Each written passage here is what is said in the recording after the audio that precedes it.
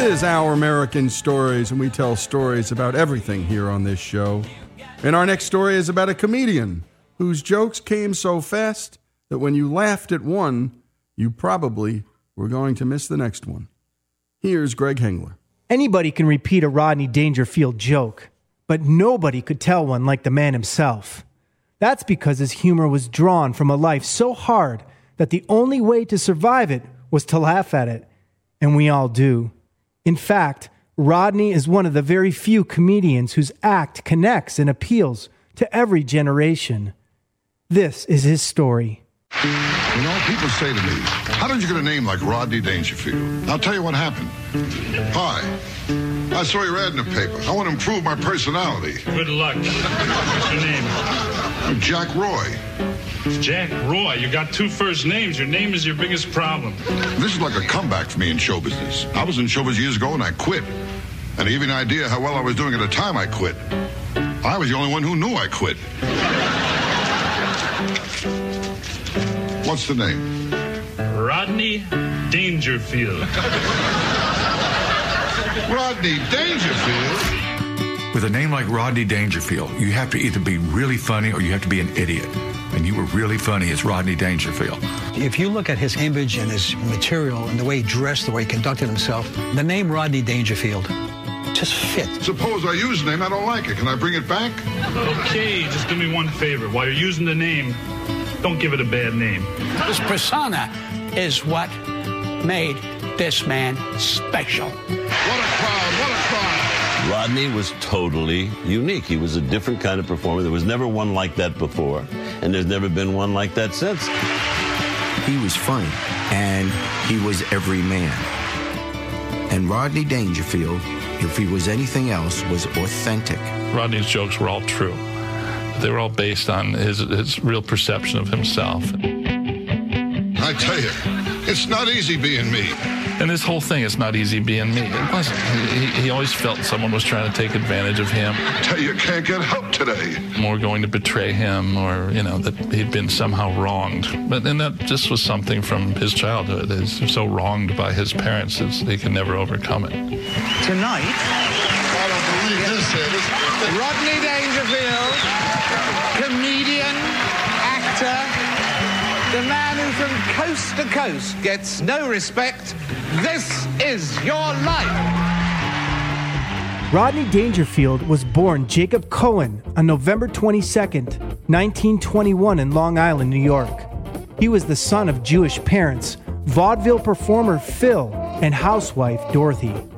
Here's comedian Argus Hamilton, Rodney's second wife, Joan Dangerfield, and literary agent Chris Calhoun. Well, I told my old man, never took me to the zoo. He said, if they want you, they'll come and get you. He was born a really poor, rejected kid. His father, who adopted the stage name Roy, was on a comedy team in vaudeville and always on the road. Rodney's dad was absent from his life, which was a real source of heartache for Rodney. His father saw him twice a year for about 2 30-minute visits. What a childhood I had. My mother never breastfed me. She told me she liked me as a friend. His mother, a beautiful Hungarian Jew, couldn't stand him, didn't even tend him, hardly even babysat him. He told me she never gave him a hug or a kiss or even a compliment. Last week I looked up my family tree. I found out I'm the sap. He was really left to just go play in the backyard, and there'd be half a sandwich on the porch, and he had to fend for himself.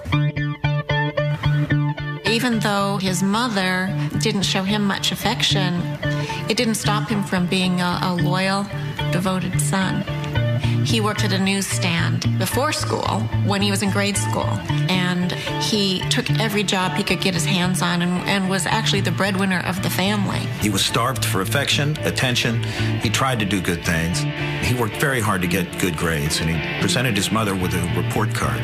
She wouldn't even look at it. She just says, give me that sign, and she says, you know what you got to do. Well, who are you trying to get good marks for if your mother don't want to look at it? When Rodney was 12, his mother Dorothy moved them to Kew Gardens in Queens.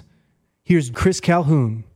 His Aunt Pearlie and Rodney's older sister were going to the movies, and he begged them to go. Aunt Pearlie said, well, if you scrub up, you can go. So he ran up the stairs and washed his face and hands. And he came back down, and they were halfway down the block laughing and running away from him. And he screamed out, please, I want to go, please, I want to go, and they never came back.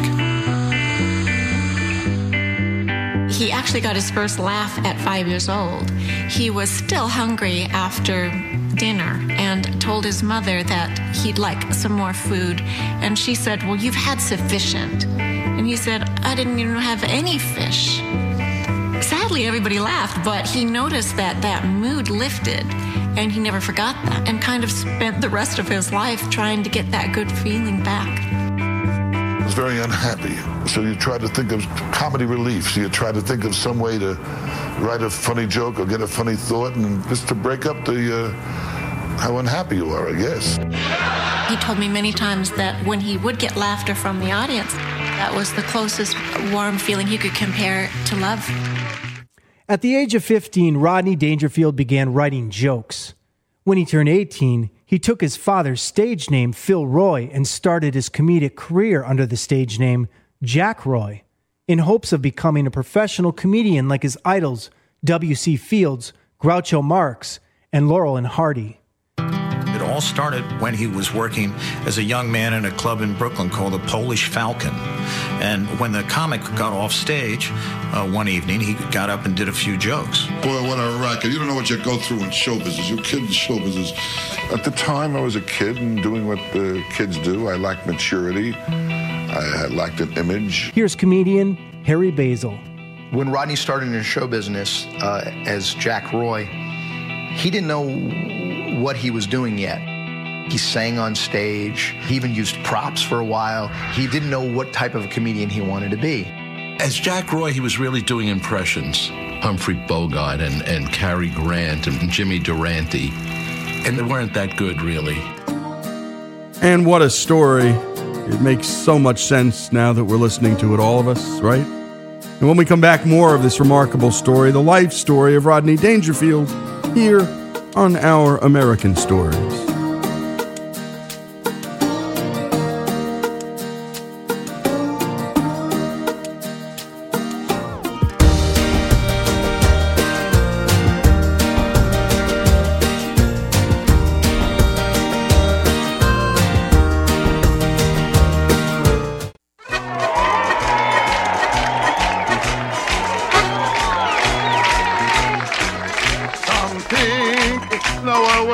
Fun and frolic, and so do I, and so do I. Some think it's right to be so melancholic, to pine and sigh, to pine and sigh. This is Our American Stories, and you're listening to Rodney Dangerfield singing in the movie Easy Money.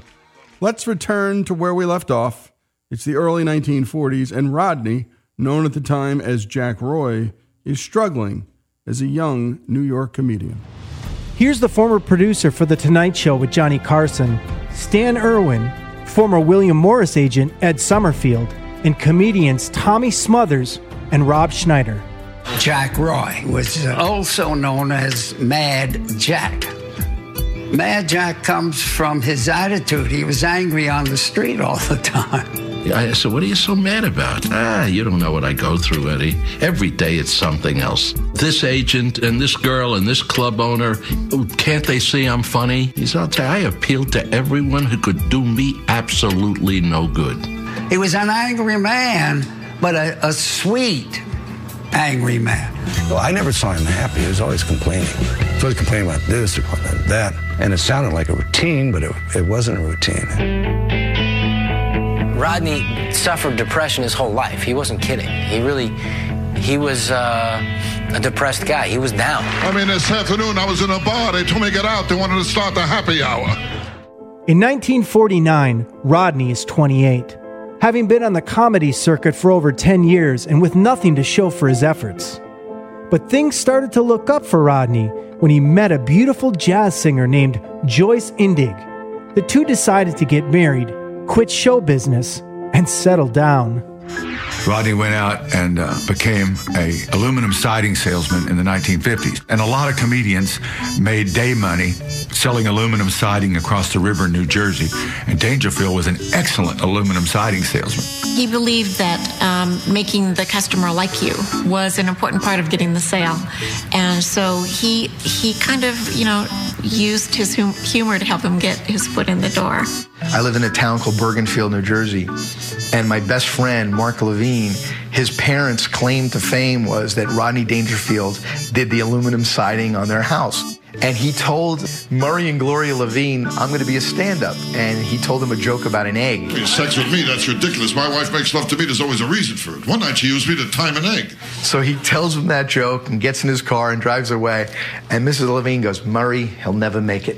When he was out of show business, working this square gig as a aluminum siding salesman and living in the suburbs and going on the road and taking orders, lining up contractors, he continued to write jokes. And he kept a duffel bag in his bedroom at home.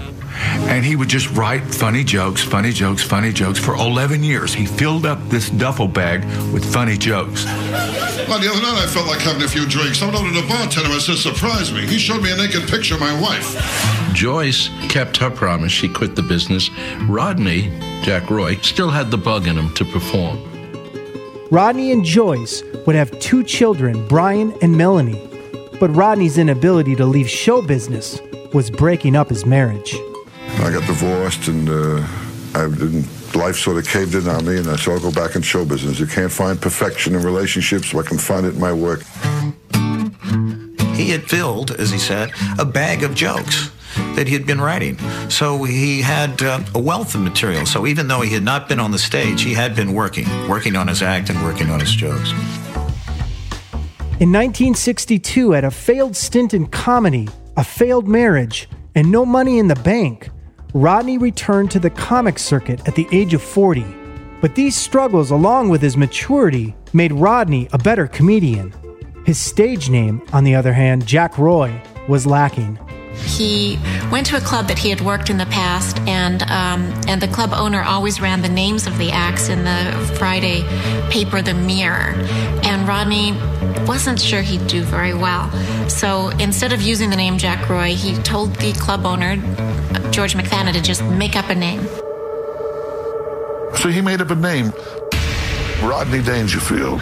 Rodney Dangerfield? See, you just heard it. You're starting to say it. Listen to me. Take the name. He was surprised that the name was Rodney Dangerfield. But it went so well that night, he killed. And he thought maybe that's the name for him.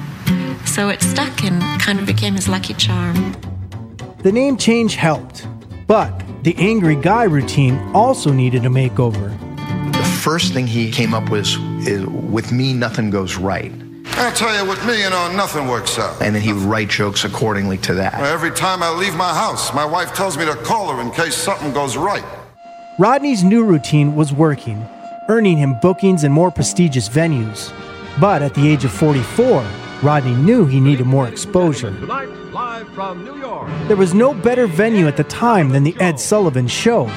But unknowns had to audition, so Rodney auditioned in 1966, and he killed it. But Sullivan proved to be harder to win over. Sullivan never called after that. I said, gee, what do you have to do, man? I tell you, I don't get a break with nothing. Rodney Dangerfield. After 3 long weeks, Rodney got the call to appear on the Ed Sullivan Show on March 5th, 1967. I'll tell you, my apartment, nothing works. I got a radio, I can hardly hear it. I got a television set, I can't make out the picture. But when my wife opens her mouth, perfect reception. With my wife, we got nothing but arguments. And I can never get a word in. The other night I told her, I said, there's another side to that argument. She said, I know, my mother's coming right over. Here's owner of Rodney's comedy club, Dangerfield's, Anthony Bavacquia. The Ed Sullivan Show, if you did well, if the ovation was good, better than normal, Ed Sullivan would call you back to take a bow. And that's it. So his ovation was good. So as the ovation is starting to dip a little bit, Ed Sullivan would be getting ready to bring on the next act. Rodney would, from behind the curtain, would peek his head out. The applause went sky high, and Sullivan, encore, take a bow, Rodney. So Rodney would come out and take another bow, and then he would run back behind the curtain. Ed Sullivan never do that. Rodney earned $1,000 for his first appearance on Sullivan. When it went well, he was booked more times at $1,500 a pop. Here's Joan and comedians Harry Basil and Dennis Blair. For Rodney, it was a very, very slow climb. In fact, even when he was doing Sullivan, he was still selling aluminum siding. A customer said to his secretary, is Mr. Roy in show business? We saw him on the Ed Sullivan show the other night. Oh, no, he does that on the side. On the side. He shows up at this guy's house to do aluminum siding, and about 6 o'clock, he's doing the side, and he says to the guy, hey, you mind if I come in and watch the TV for a little while? The guy goes, okay. And he turns on the TV, and Rodney's on TV, and he's watching himself, and the guy at the house is standing there and looking at him and looking at the TV going, what kind of alternate universe am I in? The guy who's doing my siding is on Sullivan. Rodney also established his signature look and manic style of delivery. Here's Rodney, Stan Irwin, Pat Cooper, and producer George Schlatter. First time I did the Ed Sullivan show, I got dressed, I wore a black suit and a red tie and a white shirt. Then I did well, and he brought me back to do another show. What am I going to wear the second time? I thought to myself, I don't know what to wear. I can't figure it out. I'll wear the same thing. So I got known for a red tie and a white shirt and a black suit quite by accident. His mannerisms were individual. I mean, the reaching for the tie. No one else did it, because if you did do it, you thought of Dangerfield. He was a fidgety guy. And the sweat was real. The tics were real. He was constantly pulling, constantly nervous. So that was just part of him that worked for the character. When you talk like Rodney Dangerfield... I'll tell you, I'm all right now, but last week I was in rough shape, you know? Some people, they think you're having a nervous breakdown. But when Rodney, that's his persona. He walked out, and it looked like, hey, I just came in here, I want to tell you something. And it would look like an accident. Rodney looked like an accident to begin with, right? A four-car accident with no survivors. But it was no accident. He prepared those jokes, the routine of those jokes, the construction of the jokes. Are you kidding? I know I'm ugly. I asked the bartender to make me a zombie. Told me God beat him to it. The classic Rodney Dangerfield joke is, oh, I was ugly, where you set it up. I came out, that's the middle. The doctor slapped my mother. You know, it reverses right at the end, and it has a meaning. And he loved that type of joke. I'll tell you, my wife, she never went for me. No, the first time I called her up, she told me, come on over, there's nobody home. I went over, there was nobody home. And when we come back, we're going to continue with this remarkable story, a man taking all of that pain, all of that grief, sublimating it, and turning it into an act, turning it into a living. That line, I couldn't find perfection in relationships, so I tried to find it in work. Really chilling.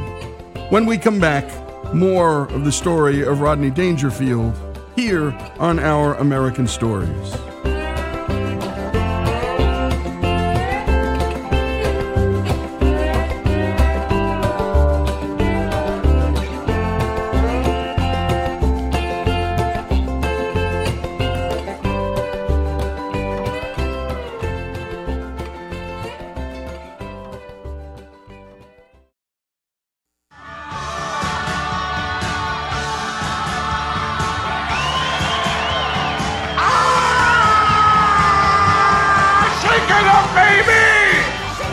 And you're listening to Rodney Dangerfield singing in the movie Back to School, and I can't help but laugh.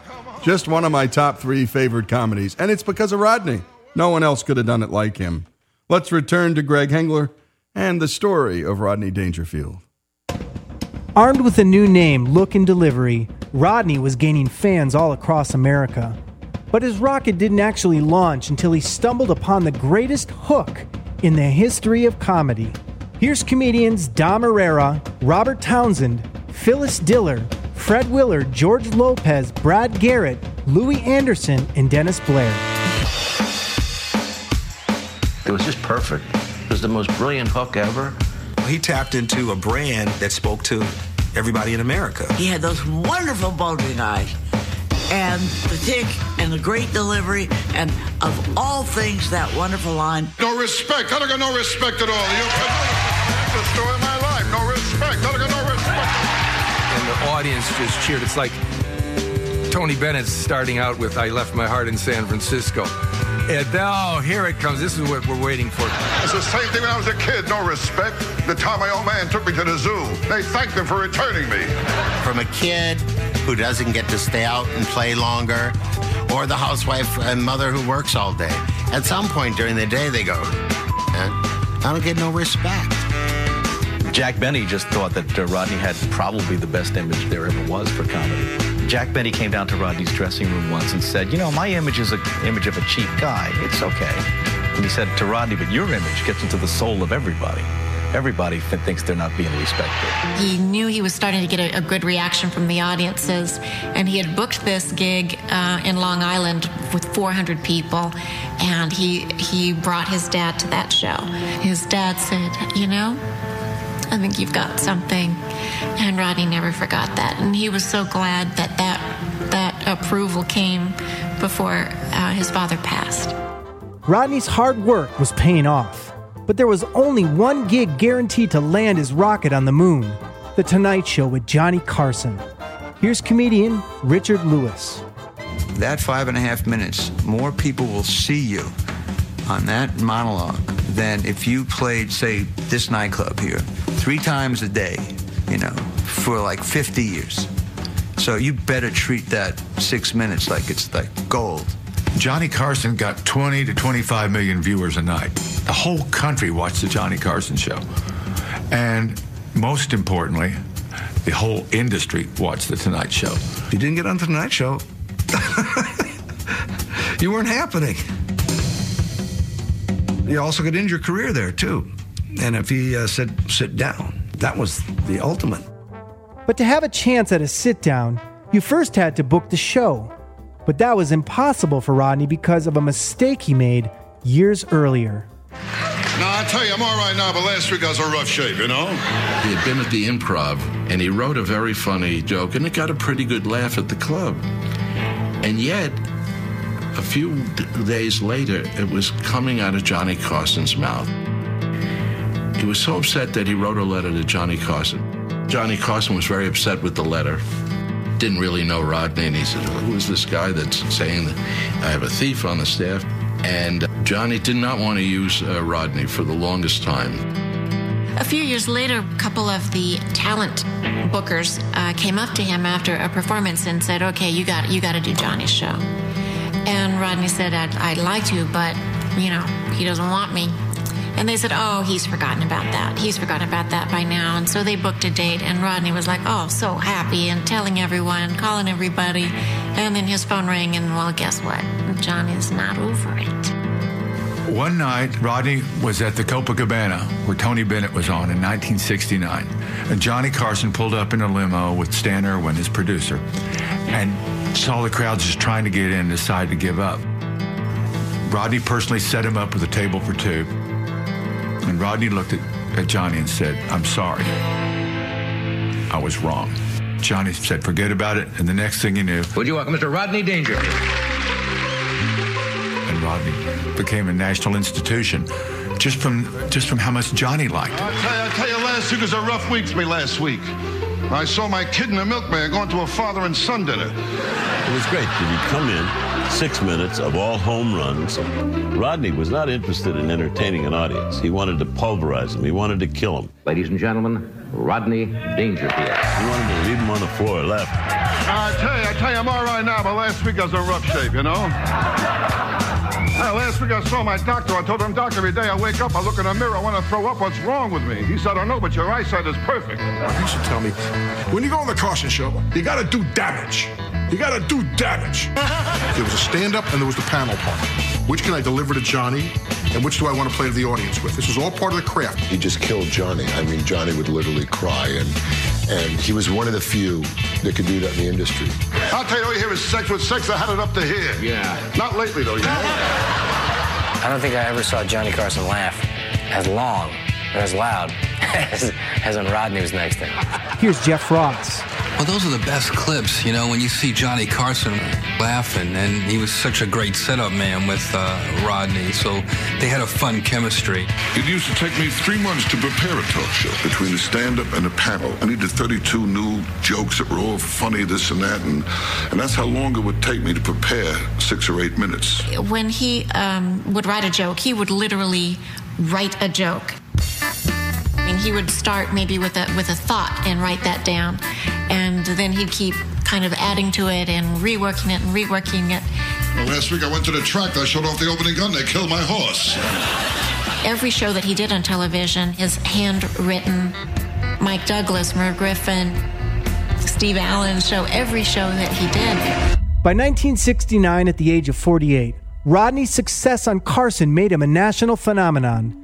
He could now command tens of thousands of dollars in Vegas, but he was about to be confronted with an event that would force him to choose between his family and his career. His ex-wife Joyce was suffering with debilitating arthritis, and she began drinking heavily to deal with her condition.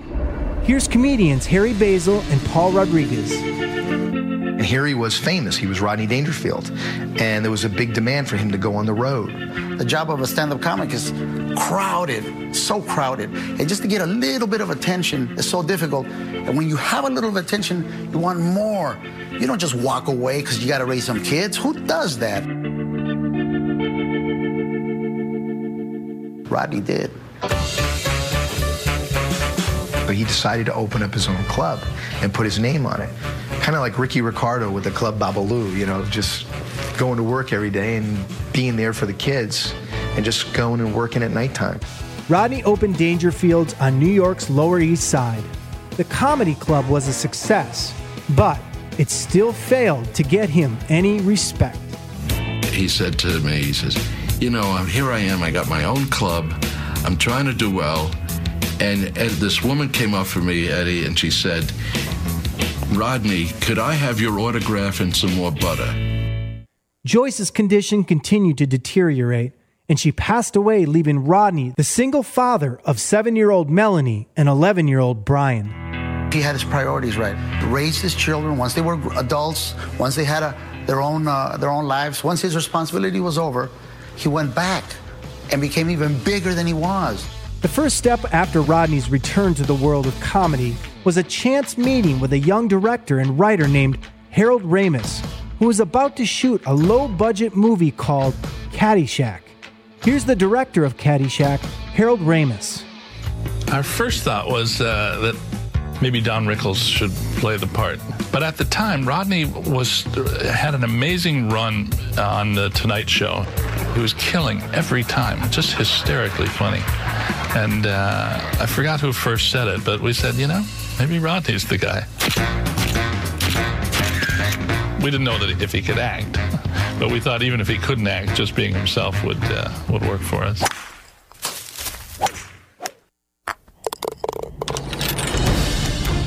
And we know how that worked out. And when we come back, the final installment, the final segment of this terrific story, Rodney Dangerfield's story, here on Our American Stories.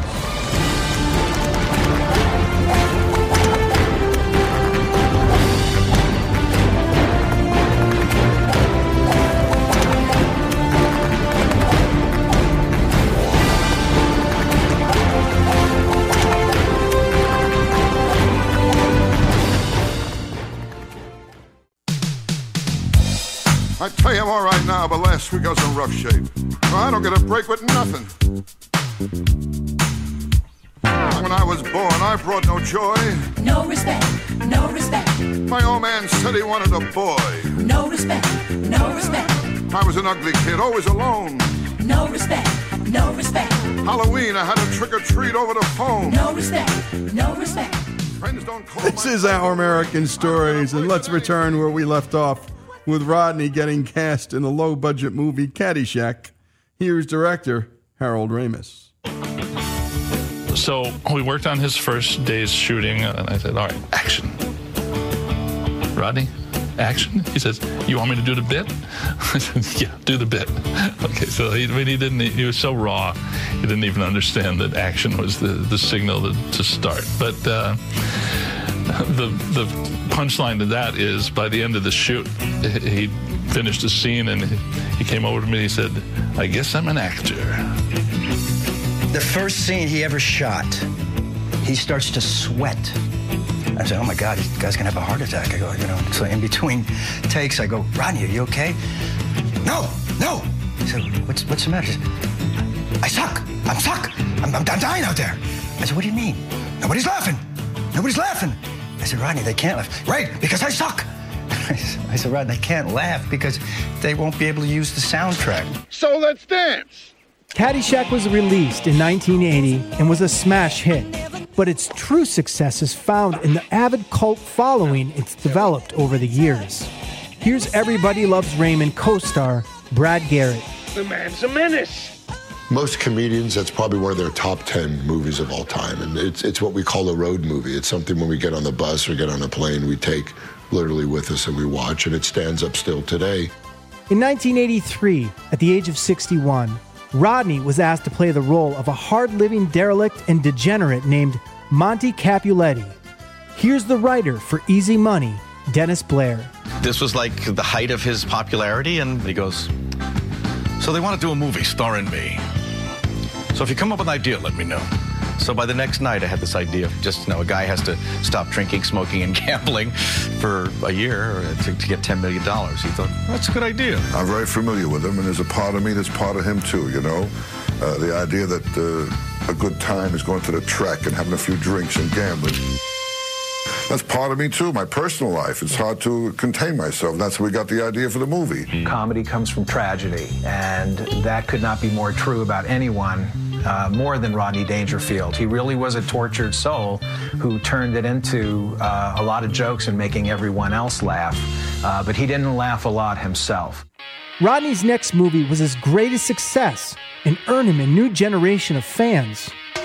Back to School dropped in 1986 and grossed more than $100 million at the box office and became another cult hit with the college kids, a group that would become one of Rodney's most enthusiastic fans. At 65, Rodney had finally climbed to the top of the comedy world. Mindful of his struggles, Rodney used his status and his HBO comedy show to help jumpstart the careers of talented and up-and-coming comedians. I know how tough it is for a comedian when he starts. If I see a guy who I think is funny, it's my pleasure to try to move him along. Here, let the people see him. He appreciated talent. In this thing called showbiz, he's one of the guys who's coming up real fast. And I like that about Rodney Dangerfield. He admired other comics because he loved the art of comedy. Robert Townsend is really dynamite. Rodney had a lot of empathy for comedians, so he knew how difficult it was. Give it up for Robert Schimmel, okay? He genuinely had a daddy motivation where he kind of felt the need to nurture. I'm going to hire both of you. Rodney was offered by HBO a series of stand-up comedy specials where he would bring in stand-up comics and feature them on his HBO specials. He was the doorkeeper. He was able to open doors for guys that he really liked. All right, give it up now for Tim Allen, okay? Here we go. All right, Tim, here we go, baby. All right. Most of the people that were on those shows became superstars. All right. It was a big break for them in show business to be on a show with Rodney Dangerfield. Rodney was responsible for a whole bunch of superstars. Seinfeld, Jim Carrey. Jim Carrey was his opening act, which he was very proud of. Andrew Dice Clay, Roseanne Barr. Just all of these people became superstars. Dice was on for 7 minutes, and he became an arena act, which meant he was selling out 15,000 seaters based on 7 minutes on Rodney's HBO special, which was a phenomena. You're going to get a kick out of Bad Sam, okay? Sammy West. Sam Kinison was rebellious. Sam was having a tough time in the business because he was different. It just shows how generous he was. Most comics are very threatened by other funny people. He would help us out. Sometimes we would sell him jokes that he'd never use because he knew we needed the money, and he allowed us to keep our dignity, you know. Some really bad material I sold him over the years. Just having Rodney know you and think you're funny was like you carry it with you like a badge of honor. As a young guy back then, it was like, that was huge for me and for my confidence. After a 10-year courtship, Rodney, the 72-year-old Jew, married the 40-year-old Mormon Joan Child in 1993. His act was selling out all over the country. Everyone wanted to see Rodney. What do you say we bust up this joint? Bust it wide open, are you kidding? My wife and I are at one of Rodney's shows, and Jim Carrey opened for him, and you know, it's like a comic opening for a rock star. Get the off the stage, bring out Rodney, we don't you, get out. And poor Jim Carrey left the stage in tears. I thought he was going to leave the business. As the 1990s came to a close, Rodney was approaching his 80s, and his years of hard living were beginning to catch up with him. On August 24th, 2004, Rodney had heart valve replacement surgery. When asked how long he'd be hospitalized, he said, "If all goes well, about a week. If not, about an hour and a half." After Rodney's final heart surgery, he slipped into a coma and was in the coma for 40 days. They pretty much let me try everything to try to bring him out. And part of that included they gave me permission to bring in, beyond family, other people that had strong emotional connections to him. And I got on the phone and called a few comics. And they all knew the mission. Try to say something that maybe Rodney would react to. I heard some of the best material in the world from Jay Leno, Jim Carrey, Adam Sandler. Louis Anderson came almost every day. Bob Saget, Andrew Dice Clay, Roseanne. And we just thought there was hope. Here's Jay Leno on The Tonight Show with Jimmy Fallon. Yeah. I'll tell you a great Rodney story. I was pretty close to Rodney, and when Rodney was in the hospital, he was in a coma. And his wife, Joan, God bless her, she was by his side the whole time. And I go to visit Rodney, and we're standing there, and she goes, "Well, Jay, take Rodney's hand." So I take Rodney's hand. And she says, "Rodney, if you know Jay's here, squeeze his finger." Okay, so I feel my finger get squeezed. And then I leaned and I said to Rodney, "Rodney, that's not my finger." And Rodney, and I could see Rodney kind of, he just, and I felt good. I made one of my favorite guys laugh. On October 5th, 2004, at 1:20 p.m., Rodney Dangerfield passed away at 82. A funeral was held for him a few days later. What a crowd, what a crowd. The other day I told my kid, I said, "Someday you'll have children of your own." He said, "So will you." Well, last week my house was on fire. My wife told the kids, "Be quiet, you'll wake up Daddy." Rodney is the only comic I can think of where guys get together and they'd all start quoting jokes of his. You know, my family, during the Civil War, they fought for the West. My wife, she's a lousy cook. At my house, we pray after we eat. I miss Rodney. God, it's tough not to. I don't think he really believed he was that good. But the audience said, "Yes, you're wonderful." And he was. And that's it. And, he always said, "Hey, you got no respect, no respect." In reality, all he did was get respect. I just wish that everyone had the chance that I had to spend so much time with him and to see his humanity and his generous spirit. I was the luckiest girl in the world. Like everyone else in this thing called showbiz, I like applause, but I'll tell you, there's something to me that's more important than applause. Maybe nothing to you, but a lot to me. It's just when I walk off, if you'd all just give me one of these.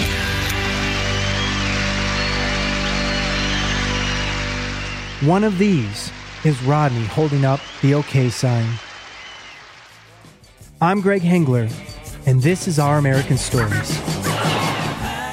And great work as always, Greg. And his bride said it best, his humanity, his generosity.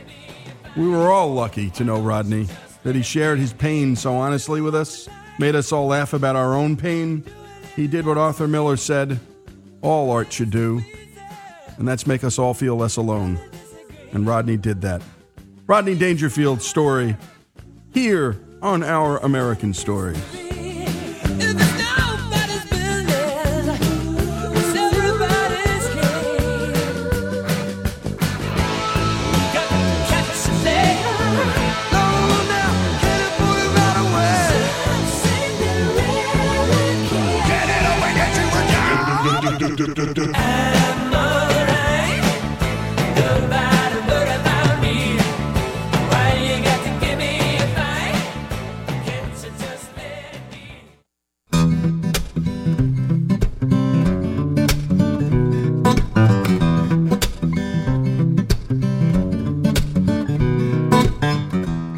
This is Lee Habib, and this is Our American Stories.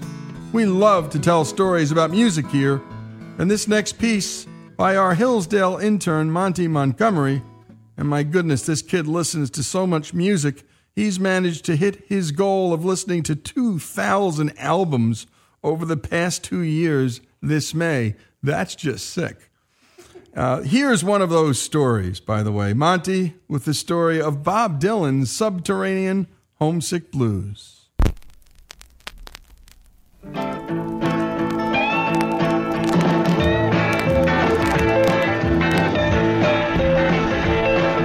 John is in the basement mixing up the medicine. I'm on the pavement thinking about the government. A man in a trench coat, badge out laid off, says he's got a bad call for... Bob Dylan is an American icon, and his song Subterranean Homesick Blues off the album Bringing It All Back Home is too. The song may be referred to as a classic today, but in 1965 it was downright revolutionary. To fully understand why, one has to go forward though, to August 1st, 1981. This is it. Welcome to MTV Music Television, the world's first 24-hour stereo video music channel. Just moments ago, all of the VJs and the crew here at MTV collectively hit our executive producer, Sue Steinberg, over the head with a bottle of champagne, and behold, a new concept is born. The best of TV combined with the best of radio. Now, starting right now, you'll never look at music the same way again. But as it turned out, people have been looking at music in that way for quite some time. That is, through the format of what we call a music video today. But as to who the first person to do a music video was, well, that's a hotly contested topic. Some claim that it was Tony Bennett in 1956. Take my hand, I'm a stranger in paradise. Others claim it was French musician Serge Gainsbourg in the early 1960s. J'ai vu New York, USA. But in reality, the first true music video may have been made by Bob Dylan himself for Subterranean Homesick Blues. You see, in 1965, at the height of Bob Dylan's protest folk fame, notable filmmaker D.A. Penbaker was covering Dylan's 1965 concert tour through England.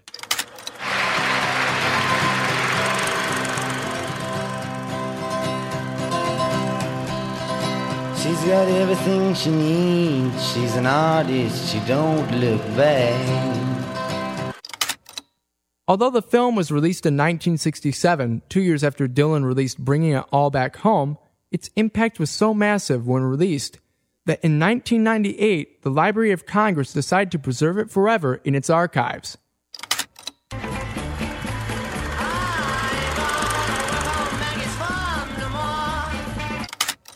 And the biggest reason for that was Bob Dylan's innovative music video for Subterranean Homesick Blues.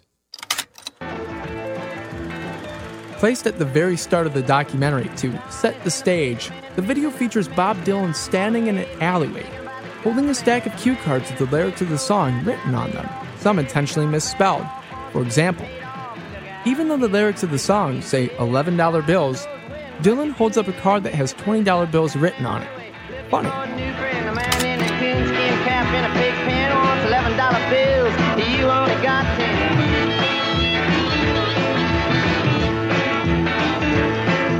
Maggie comes 3-foot face full of black soot, talking at the heat, put plants in the bed. The music video was short, but its influence lives on because no more than 38 musicians and many more companies with their ads have copied its theming. From indie rock star Stephen Malkmus in his song Discretion Grove, which features the same dropping of the cue cards as seen in Subterranean Homesick Blues. Hate recreated, a revelation. To the Flaming Lips in a promotional video. If you could run the world with the flip of a switch, would you do it? To British rock band Oasis for their documentary of Dig Out Your Soul, their last album, in which Liam and Noel introduce each other with the cue card technique as seen in Subterranean Homesick Blues.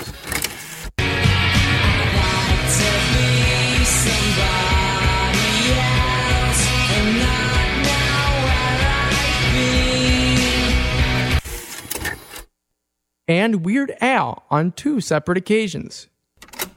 As I walk through the valley where I harvest my grain, I take a look at my wife and realize she's very plain. So it's pretty safe to say that Bob Dylan might lay claim to one of the most influential music videos of all time. A music video that also happens to be one of the first. Don't want to be a bum, you better chew gum. The pump don't work cause the vandals took the handle.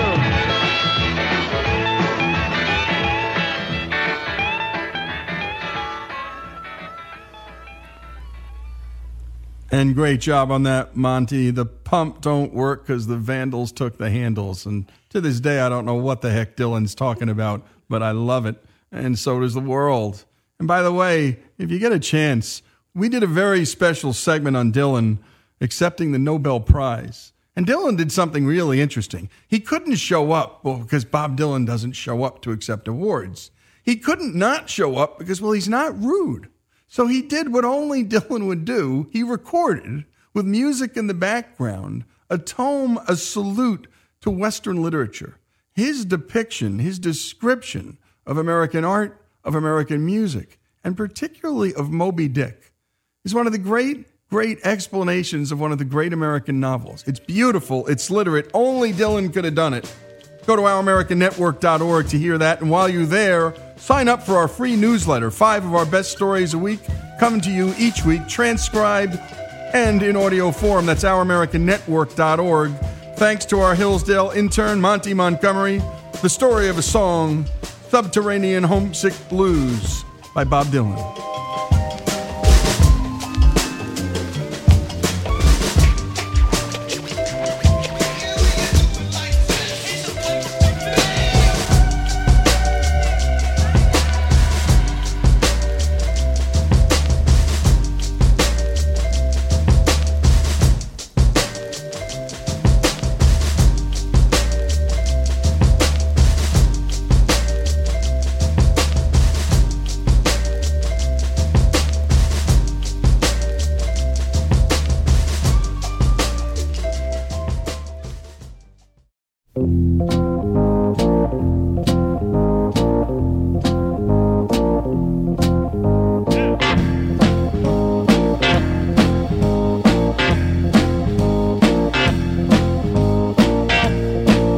This is Our American Stories, and it's time for another edition of our On Leadership series. And today, our own Alex Cortez brings us this fascinating conversation with Steve Bonner, the former CEO of Cancer Treatment Centers of America, the best and most comprehensive cancer care center and centers in the country. Steve is also a member of the Job Creators Network, a sponsor of this show, and the Job Creators Network does remarkable work on the public policy front for small business owners and business owners across this country. And they give those small business owners a real voice. And now let's go to the beginning of Alex's conversation with Steve Bonner. Steve, we also ask everyone about their very first job as a kid. What was the very first one that paid you? What lessons did you learn from it that helped you get to where you are today? Absolutely. And because we had this family with limited means, but also with all this competitive fire burning in us, certainly I had a great appetite for better things. And I started working, and I did everything to make a few bucks. I started shoveling snow in Minneapolis and mowing lawns and babysitting, and then migrated. I cleaned a paint factory on Sunday night so that it was clean for the workers to show up to on Monday morning.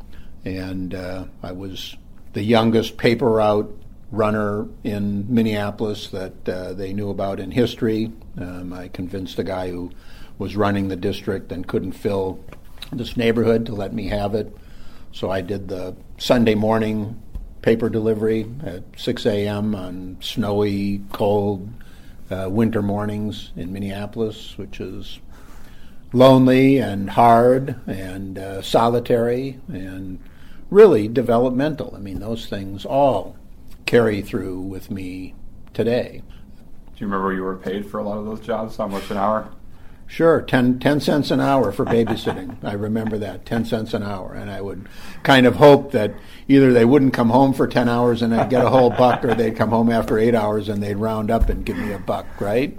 And the newspaper route was an enormous education, and I was too young to do it. I could do the physical part, but the whole management of accounts payable in a newspaper route was new learning to me. So the newspaper company gives you the newspapers and you deliver them, but you owe the newspaper for what they give you. And then you have to go out and collect, door-to-door collect, and make sure you collect enough to be able to pay the newspapers, and then what's left is yours.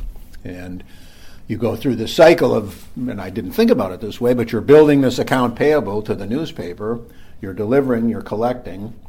You don't think about it that, Mrs. Jones is never home or she doesn't answer her door, so she now owes you $4 and you owe the newspaper $3.80. And if you don't get it from somewhere else, you're dead. And you spend a night collecting, and you stop by the drugstore and you buy a candy bar, and you see another friend or two, and you're a big shot, so you buy them a couple candy bars. And then you go to pay the newspaper what you owe them, and you say, wait a minute, where's the cash? And so to me, it was my first real look at some of the complexities of simple business economics. Did you have to get customers then for your routes, or were you in charge Sure. of an area and you had to recruit customers? Yeah. And they could call a number and subscribe, but you also could ring the doorbell, and you could leave free newspapers. If you wound up with, say, 75 newspapers and somebody had canceled and they hadn't caught up with it yet, so you only delivered 73, you might deliver the other 2 to somebody with a little note, I'm here at 5 in the morning, I'd love to deliver your Sunday newspaper, here's my number, or whatever, give me a call. Did that teach you a lot about selling? Yeah.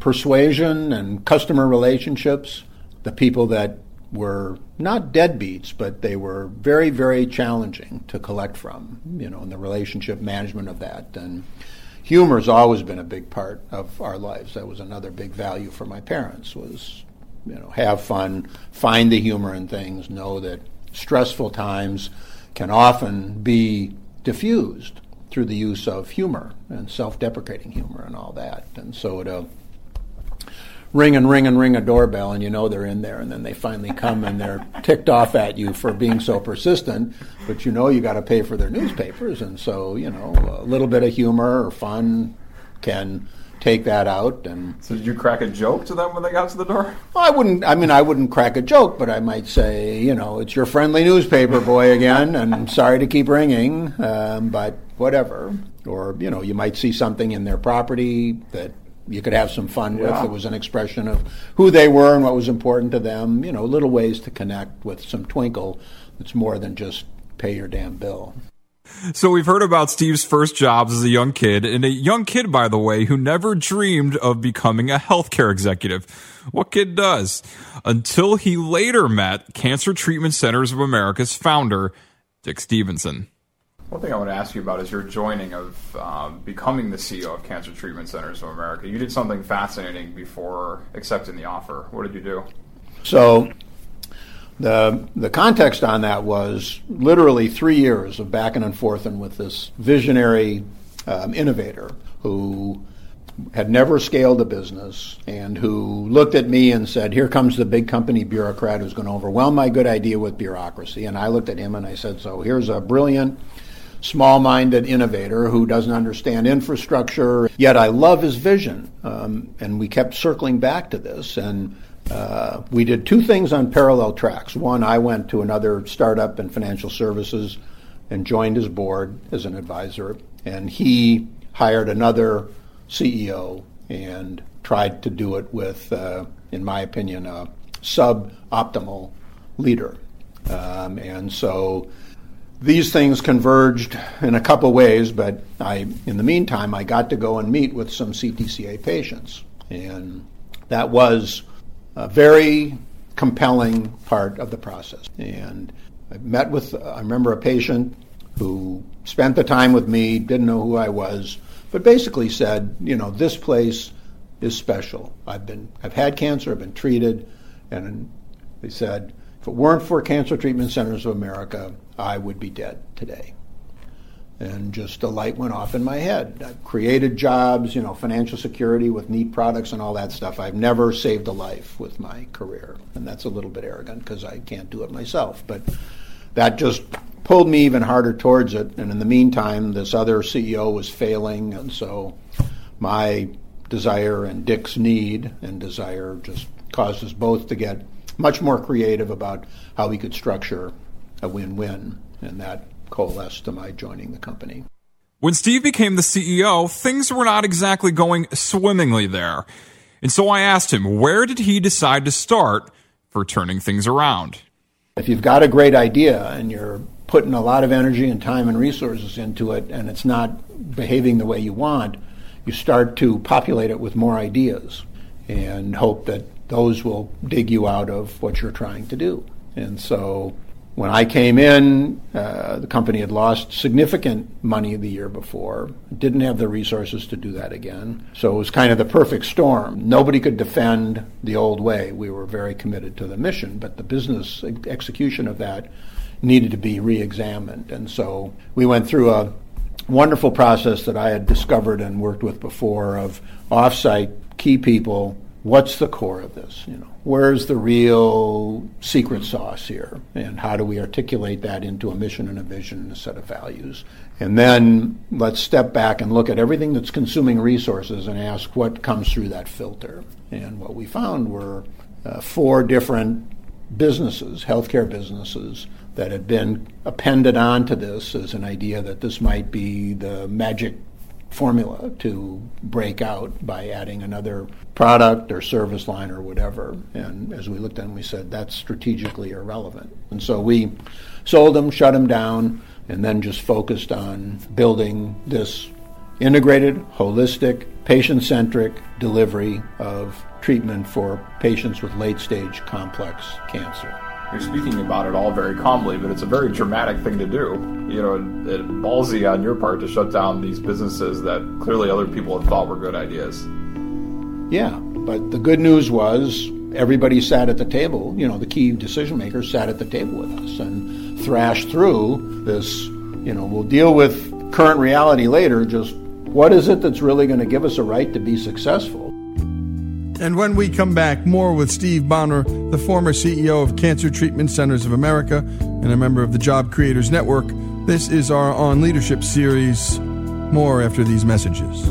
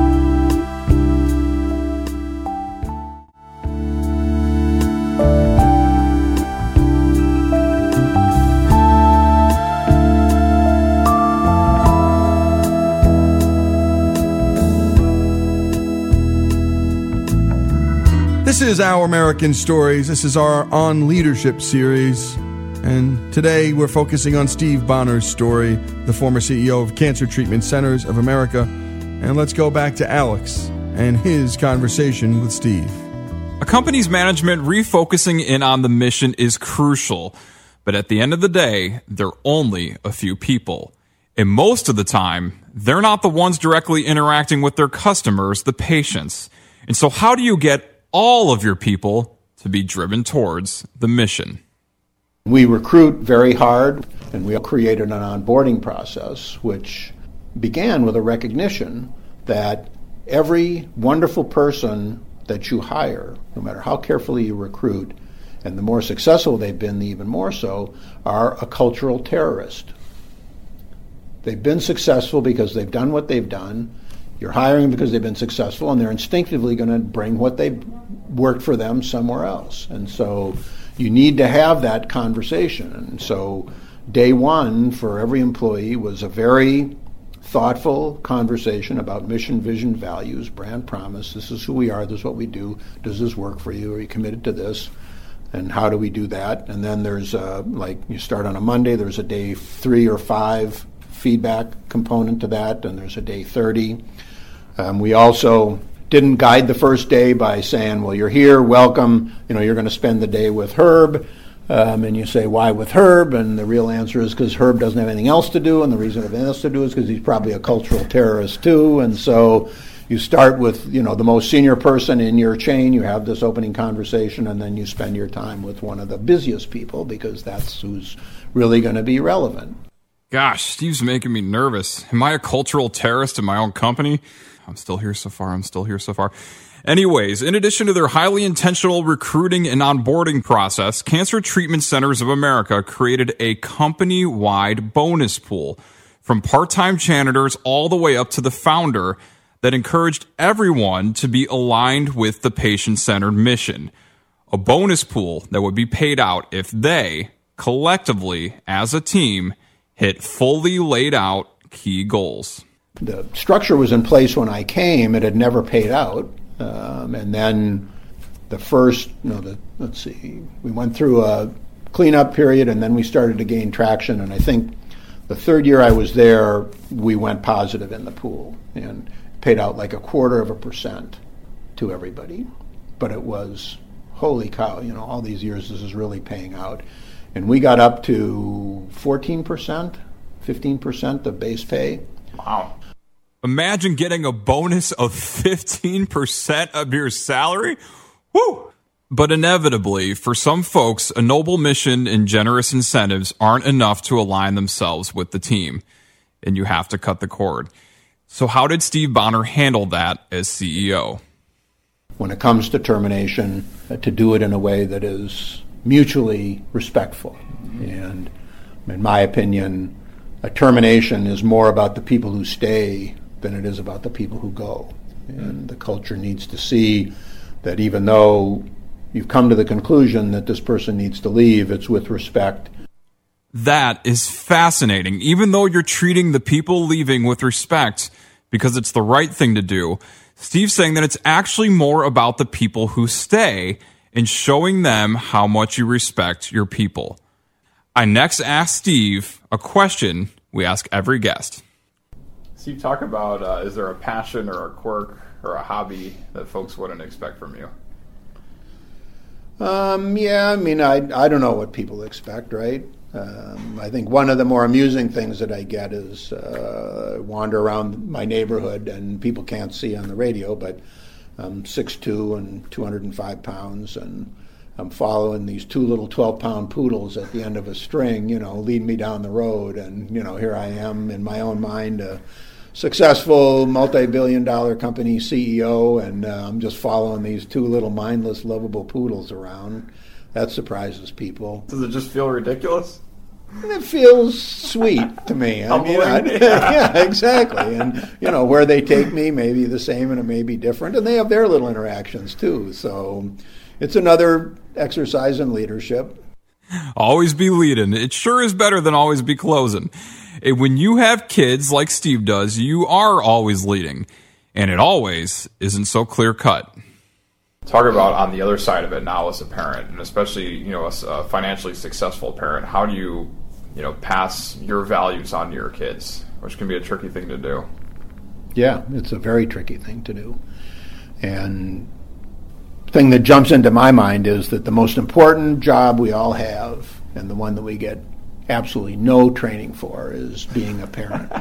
And if you ask me where there are things I would do differently and could have done better, it would have been along that spectrum of raising and teaching my own kids. And it wasn't that I wasn't available. It was that I'm a workaholic, and it was that while I got to sporting events and all that stuff, I probably wasn't as available. When you talk about how much our patients travel, how much I traveled, and I loved every minute of it, but looking back, there's some things that I certainly could do better with them.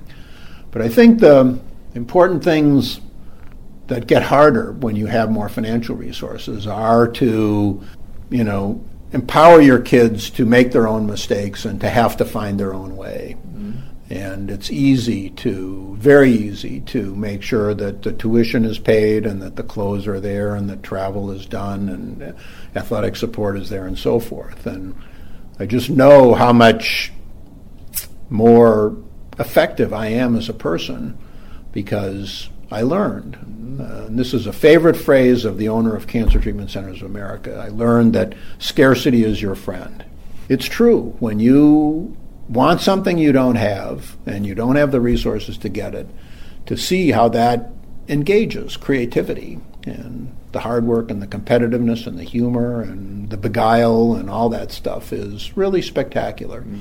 And I think that unintentionally some of that erodes in the environment we create for our kids as we start to achieve the things that we've always wanted. That's the irony is, this is all what we wanted for ourselves and we want to share that and we want to be generous with it.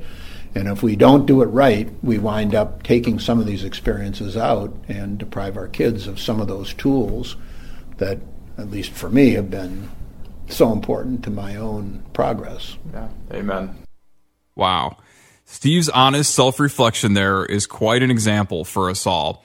And he's spot on that raising kids is one of the most important things in our lives, and yet it's one of the things that we receive the least training for.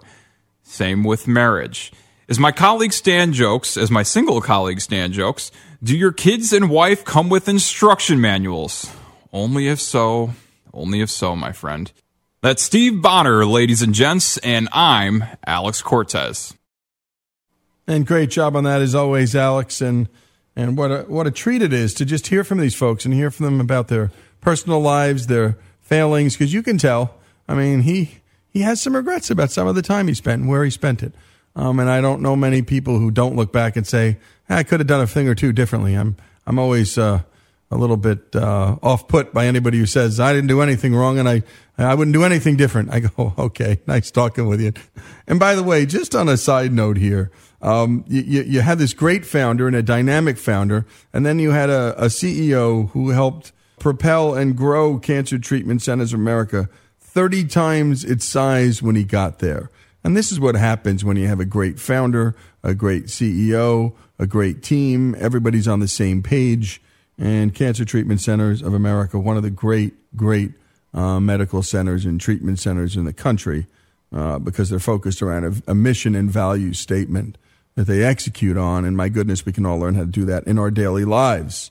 By the way, these things also happen in our story on Home Depot. The visionary founder, Bernie Marcus, he was really like the chief salesman. But as we learned when we did our hour on Home Depot, Arthur Blank was the guy who kept the train on the tracks and would sometimes say, Bernie, no, stop selling. And Ken Langone, he was out there getting the money. And you need a team. And we learned that here in Our American Stories, that leaders know how to lead, but they also know how to follow. This is Lee Habib, Steve Bonner, on leadership, here on Our American Stories.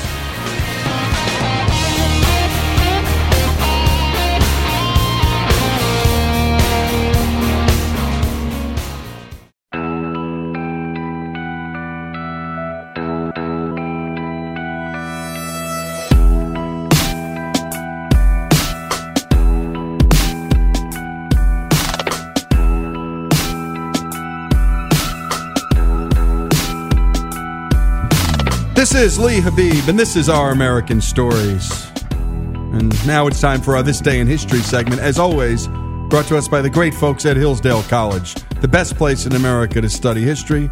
In fact, the best place in America to study all the things that matter in life. And that's philosophy, and that's the letters and arts, and the classic liberal arts education. And if you can't get to Hillsdale, Hillsdale can come to you. Go to hillsdale.edu. Their C.S. Lewis course, which is online, is terrific. So is their Constitution course, and there's so much more there available to you and your family.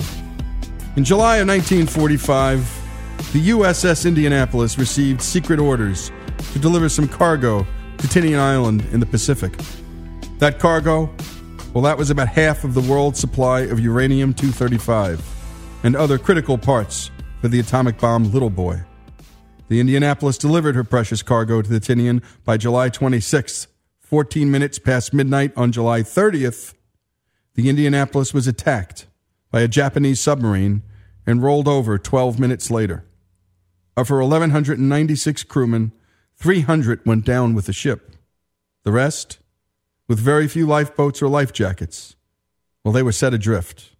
And what they endured, the terrible struggle to survive, that was the basis for a remarkable scene in the movie Jaws. And if you recall, they're out in the ocean, they're hunting for that shark, and Richard Dreyfuss and Robert Shaw, who was playing that old sea captain, were comparing wounds, and they were trying to one-up each other in their many brushes with danger.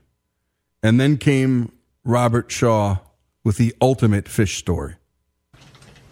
Japanese submarine slammed 2 torpedoes into our side, Chief.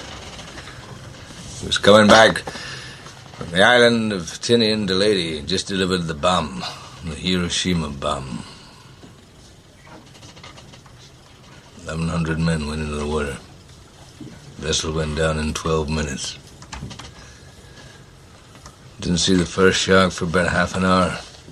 Tiger, 13-footer. You know that when you're in the water, Chief? You tell by looking from the dorsal to the tail. What we didn't know was our bomb mission had been so secret, no distress signal had been sent.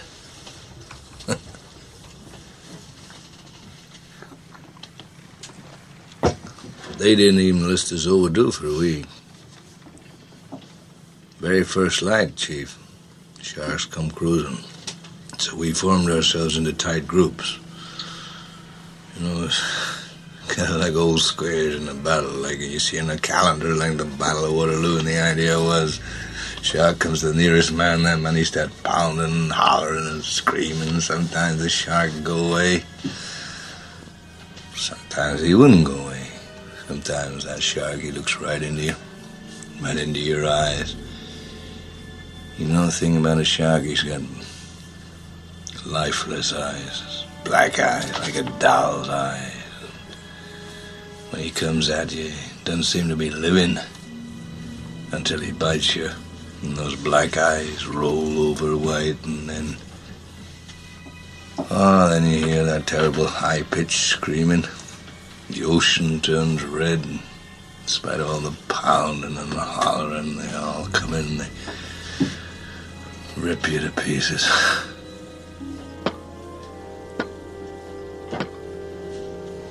By the end of that first dawn,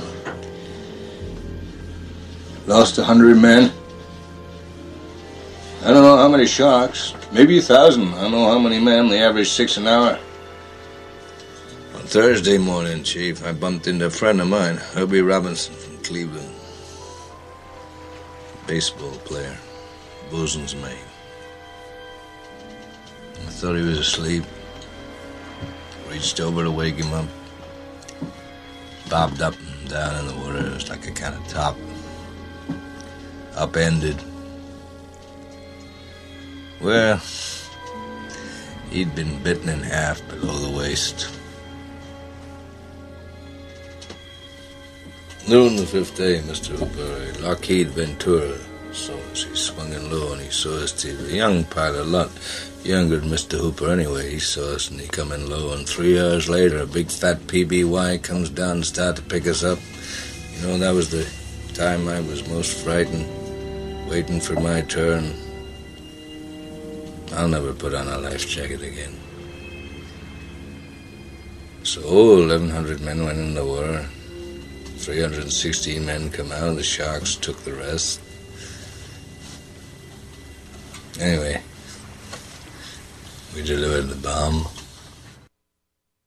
And I don't think anyone could do that like Robert Shaw. And it is the part of the movie that is, I think, the part that holds the whole thing together, that long soliloquy.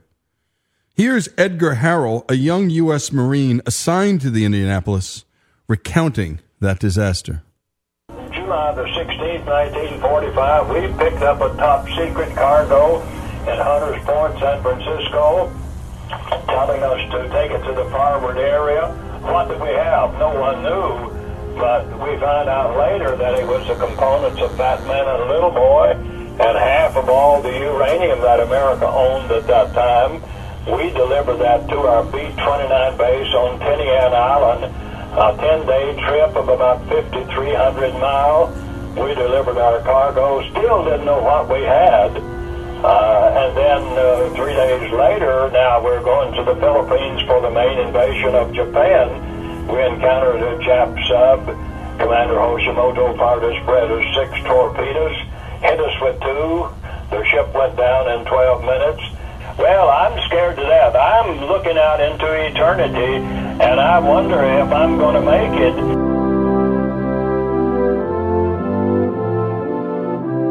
And I tell the Lord many things. I tell him that Mom and Dad back home, older sister, the younger sister, and 6 younger brothers, and a certain brunette that said that she would wait for me. But it was had to be the providence of God that any survivor survived those 4.5, 5 days swimming with the sharks, of which I did. I was in a group of 80. By the 3rd day at noon, there was only 17 of us. And when I was picked up at the end of 4.5 days, there was one other, a Navy lieutenant, and myself.